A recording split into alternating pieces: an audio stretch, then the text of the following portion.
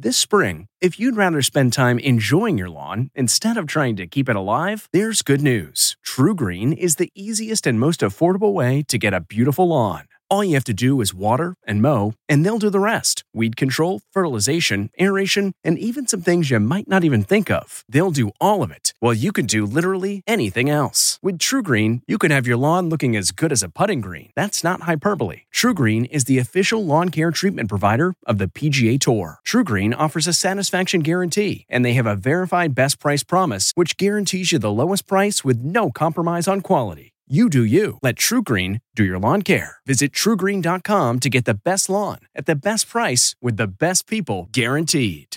Looking to instantly upgrade your Mother's Day gift from typical to meaningful? Shop Etsy. Get up to 30% off well-crafted and personalized gifts from participating shops until May 12th. This year, embrace your creative side. You know, the side your mom gave you. And shop Etsy for custom jewelry, style pieces, home decor, and extra special items she'll adore. Need something original and affordable for Mother's Day? Etsy has it. Shop until May 12th for up to 30% off gifts for mom. Terms apply. This is the Intelligence Matters Podcast with former acting director of the CIA, Michael Morell. The last few days have been extraordinary. Allegations by an anonymous whistleblower, the subsequent release of documents that clarified those allegations, and the initiation of an impeachment inquiry by the House of Representatives. Given the importance of all this, we wanted to do a special edition of the podcast because there are some points I'd like to make about it. I'm Michael Morell, and this is a bonus episode of Intelligence Matters. We're going to do something a little different today. I'm going to share some of my thoughts about the political crisis over the president's phone call to the Ukrainian president. You might ask why I'm doing this on Intelligence Matters. In fact, you might argue that we should not do politics on this show. But I think we need to discuss this issue for two reasons. One, because the intelligence community is involved, and two, because there are national security implications to what is going on here. The call was perfect. It couldn't have been nicer, and even the Ukrainian government put out a statement that that was a perfect call. There was no pressure put on them whatsoever. But there was pressure put on with respect to Joe Biden. What Joe Biden did for his son, that's something they should be looking at. Let's start with the president's allegations. He alleges two things. One, he says that the Democrats conspired with Ukraine to interfere in the 2016 election. And two, he says that former Vice President Joe Biden's son, Hunter, was involved in corrupt activities when he served on the board of directors of a Ukrainian gas company named Burisma, and that then Vice President Biden worked successfully to get the then Prosecutor General of Ukraine, a guy named Viktor Shokin, fired in order to protect Hunter from Shokin's investigation of Burisma. That's what the president alleges. In 2016, while Vice President Biden threatened to withhold $1 billion in American loan guarantees unless Ukraine dismissed its top prosecutor, who was seen as being lax on corruption. Biden's son Hunter was a board member at an oil company the prosecutor was investigating, but there is no evidence that the former vice president acted inappropriately. This is probably the place to make clear that there is absolutely no evidence whatsoever that any of what President Trump alleges is true. No evidence of the 2016 election allegation, and no evidence that the vice president or Hunter did anything illegal. If there was any evidence, there would be Justice Department investigations into one or both of those. There are not. In addition, numerous investigative reporters have looked into these allegations and have found nothing. The Washington Post recently said about the Biden allegations that there is no there, and it is bogus on its face. We also know that some of President Trump's most senior advisors told him on many occasions that there was no basis to the allegations. Tom Bossert, the president's highly capable former senior Homeland Security advisor, who was fired by then National Security Advisor John Bolton, made this point Sunday on ABC This Week. It's not only a conspiracy theory, it is completely debunked. You know, I don't want to be glib about this matter, but last year, retired former Senator Judd Gregg wrote a piece in the Hill magazine saying the 3 ways or the 5 ways to impeach oneself. And the third way was to hire Rudy Giuliani. And at this point, I am deeply frustrated with what he and the legal team is doing and repeating that debunked theory to the president. Let's dig a little deeper And I should say here that this is based on my own reading of the situation, conversations I've had with others, and applying my analytic skills to all of that. Let's take the Hunter Biden allegation first. The wrongdoing that was eventually found at Burisma occurred 2 years before Hunter joined the board. Hunter was cleared of any wrongdoing. Perhaps it was not the best decision to serve on a board in Ukraine when your father is deeply involved in U.S. policy toward that country, but that is not corruption. Then there's Vice President Biden. I think the first thing to say is that when Vice President Biden was pressing the Ukrainian government to have Shokin removed, he was acting at the direction of President Obama. He was not acting on his own, as some of President Trump's supporters would have you believe. This was Obama administration policy that was the result of interagency deliberations, and it was policy supported by the United Kingdom, by France, by Germany, the EU, and by the International Monetary Fund. That policy was based on the accurate judgment that Shokin himself was deeply corrupt and was acting to protect corrupt officials, not prosecute them. In fact, Burisma fell into this category itself. There was an investigation of Burisma by the Prosecutor General's office, but the office was not pursuing it. The investigation was not active. Shokin was not moving it forward. Shokin was, in fact, protecting the corrupt officials at Burisma from prosecution. This actually creates a deep irony, I think, in the president's allegation. If Vice President Biden's goal was to help Burisma, he would not have pushed for Shokin's firing. He would have wanted him to stay. By pushing for Shokin to go, Biden was significantly increasing the chance that the Burisma investigation would go forward, which is actually what happened when Shokin departed the scene. Amazing. So once you know the facts about all this, you have to be either through the looking glass, you have to be in Wonderland, you have to be in La La Land to think the vice president did anything illegal.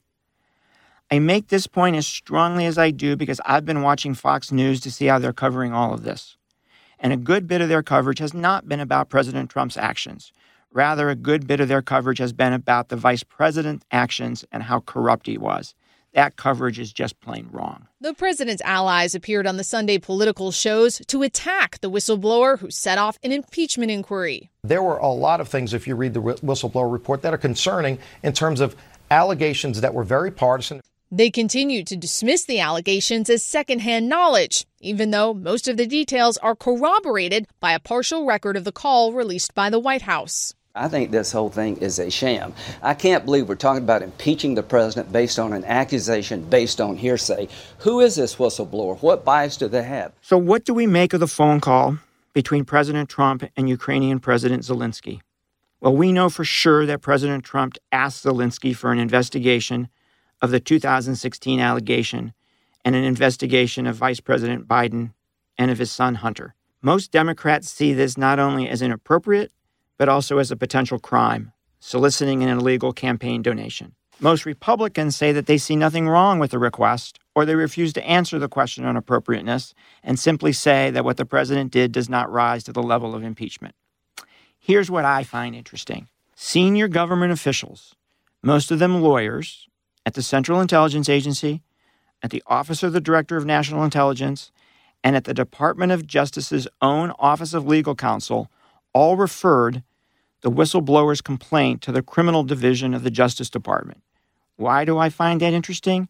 Because I know from my own time in government that executive branch officials are required by law to refer any possible crime that they learn about to the Department of Justice. This tells us that those organizations that did referrals to the Department of Justice based on the whistleblower's complaint saw the president's actions as at least a potential crime. It was normal. We spoke about many things, and I think, and you read it, that nobody pushed me. Yes. In other words, no pressure. President Trump. Because you know what? There was no pressure.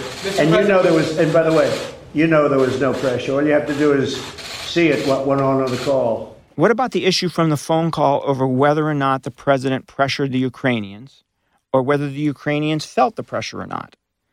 The president and his supporters seem to think that these are a big deal. Well, in one way they are, and in one way they're not.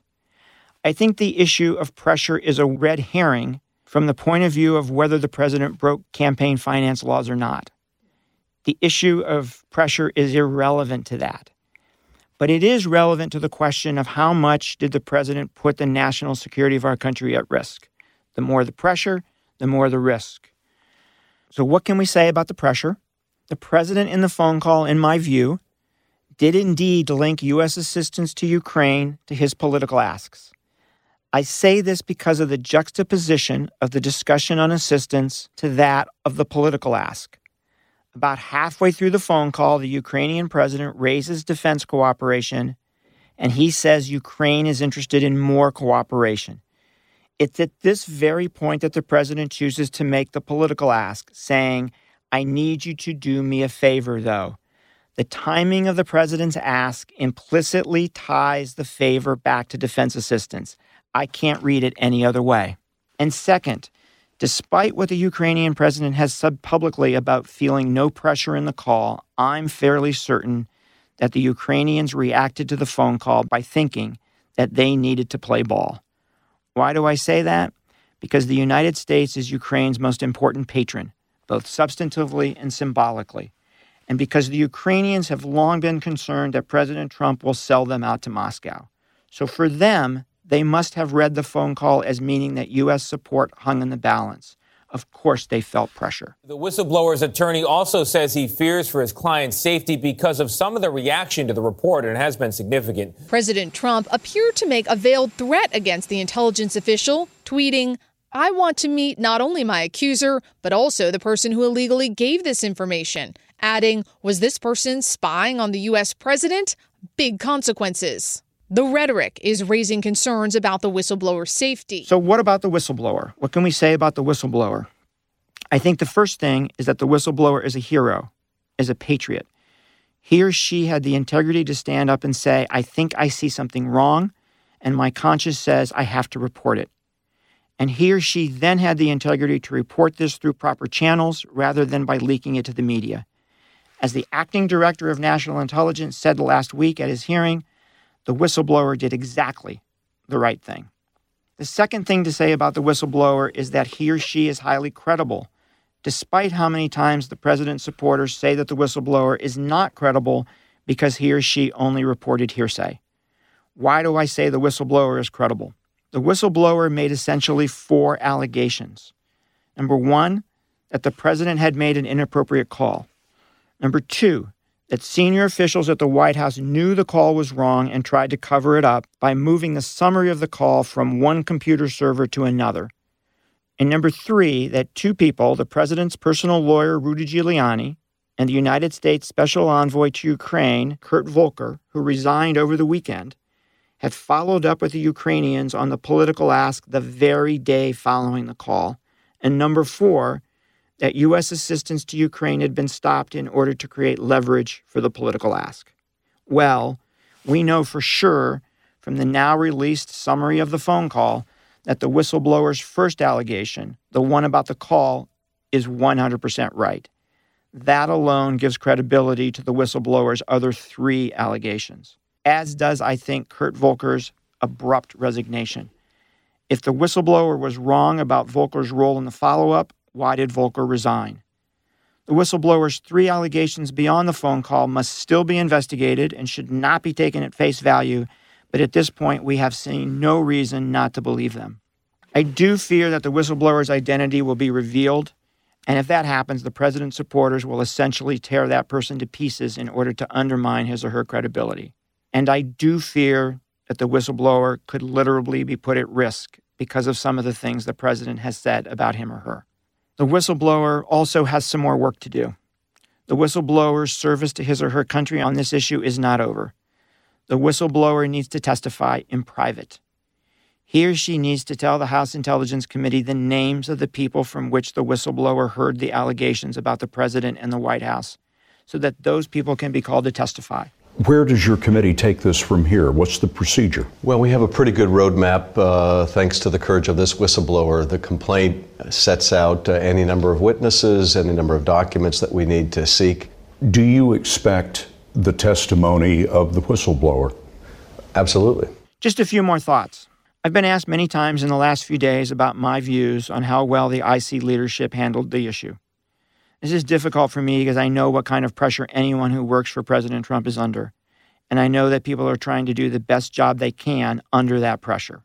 With that in mind, though, let me say the following. I think the acting DNI, Joe Maguire, who I have the highest respect for, who served his nation as a military officer with extraordinary distinction, did everything right up to the point when he decided not to send the whistleblower complaint to Congress. The Office of Legal Counsel told him that he did not have to send it. It did not tell him that he could not send it. I think when OLC made his determination, the acting DNI should have called the White House counsel and told him that he was going to send the whistleblower's complaint to Congress, given the gravity of the allegations, given his own Inspector General's assessment of the credibility of the allegations, given that the call put our election security and our national security at risk. If the White House would have then said, no, we're ordering you not to send it, I think the acting DNI should have resigned. A mentor of mine used to say that people will put their lives on the line in the field, but they won't put their jobs on the line in Washington. Acting Director Maguire and the ICIG, Michael Atkinson, were extremely forthcoming with us today, extremely helpful at trying to fill in some of the things that we haven't been able to pick up just from the published documents. This will generate more questions than we asked today, so the next 2 weeks we'll probably be trying to get answers to those, but the committee's committed to make sure that we get to the bottom of what questions need answers. So what's the impact on our national security here? So why are we talking about this on Intelligence Matters at the end of the day? First, the narrow issue of Ukraine. 2 points, I think.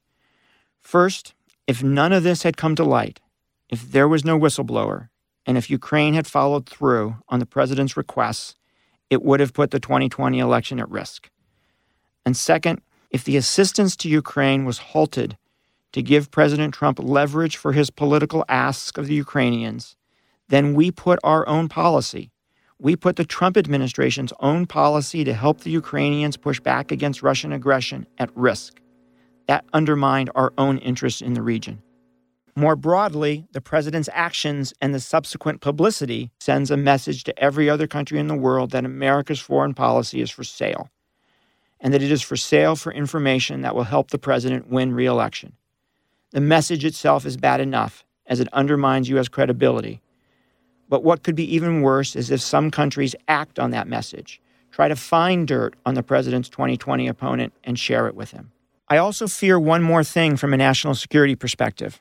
Because the whistleblower is from the IC, I worry about the president's relationship with the IC. He has long harbored the incorrect belief that a deep state exists in our government, including in the intelligence community, and that deep state is trying to undermine him. This is all going to reinforce that belief on the part of the president, to the likely detriment of him listening to what the intelligence community has to tell him, and therefore to the detriment of our national security. One of the most important things that came out of today, though, is maintaining the integrity of the whistleblower process. People need to be able to come forward when they've seen incidents of waste, fraud, abuse, or inappropriate behavior and feel that there are not going to be reprisals. So that is another issue that we've worked on, and if there are current gaps in some of the legislation, we'll look at that as well. But there are obviously a lot of work to be done, and we're going to get at it. And the last point. We are undoubtedly going to learn much more in the days ahead. Many more facts are going to come out. So there's going to be much, much more to talk about. Stay tuned. This was a bonus episode of Intelligence Matters. Please join us each Wednesday for our regular episodes of the podcast. I'm Michael Morell. Thanks for joining us. This has been the Intelligence Matters Podcast with former acting director of the CIA, Michael Morell. The podcast is produced by Olivia Gassis, Jamie Benson, and Jake Rosen. If you haven't already, subscribe, rate, and review wherever you download podcasts. You can follow the show on Twitter at Intel Matters Pod and follow Michael at Michael J. Morell. Intelligence Matters is a production of CBS News Radio. Listen to Blood is Thicker, The Hargan Family Killings, wherever you get your podcast starting May 8th. Access episodes early and ad-free with 48 Hours Plus on Apple Podcasts starting May 1st.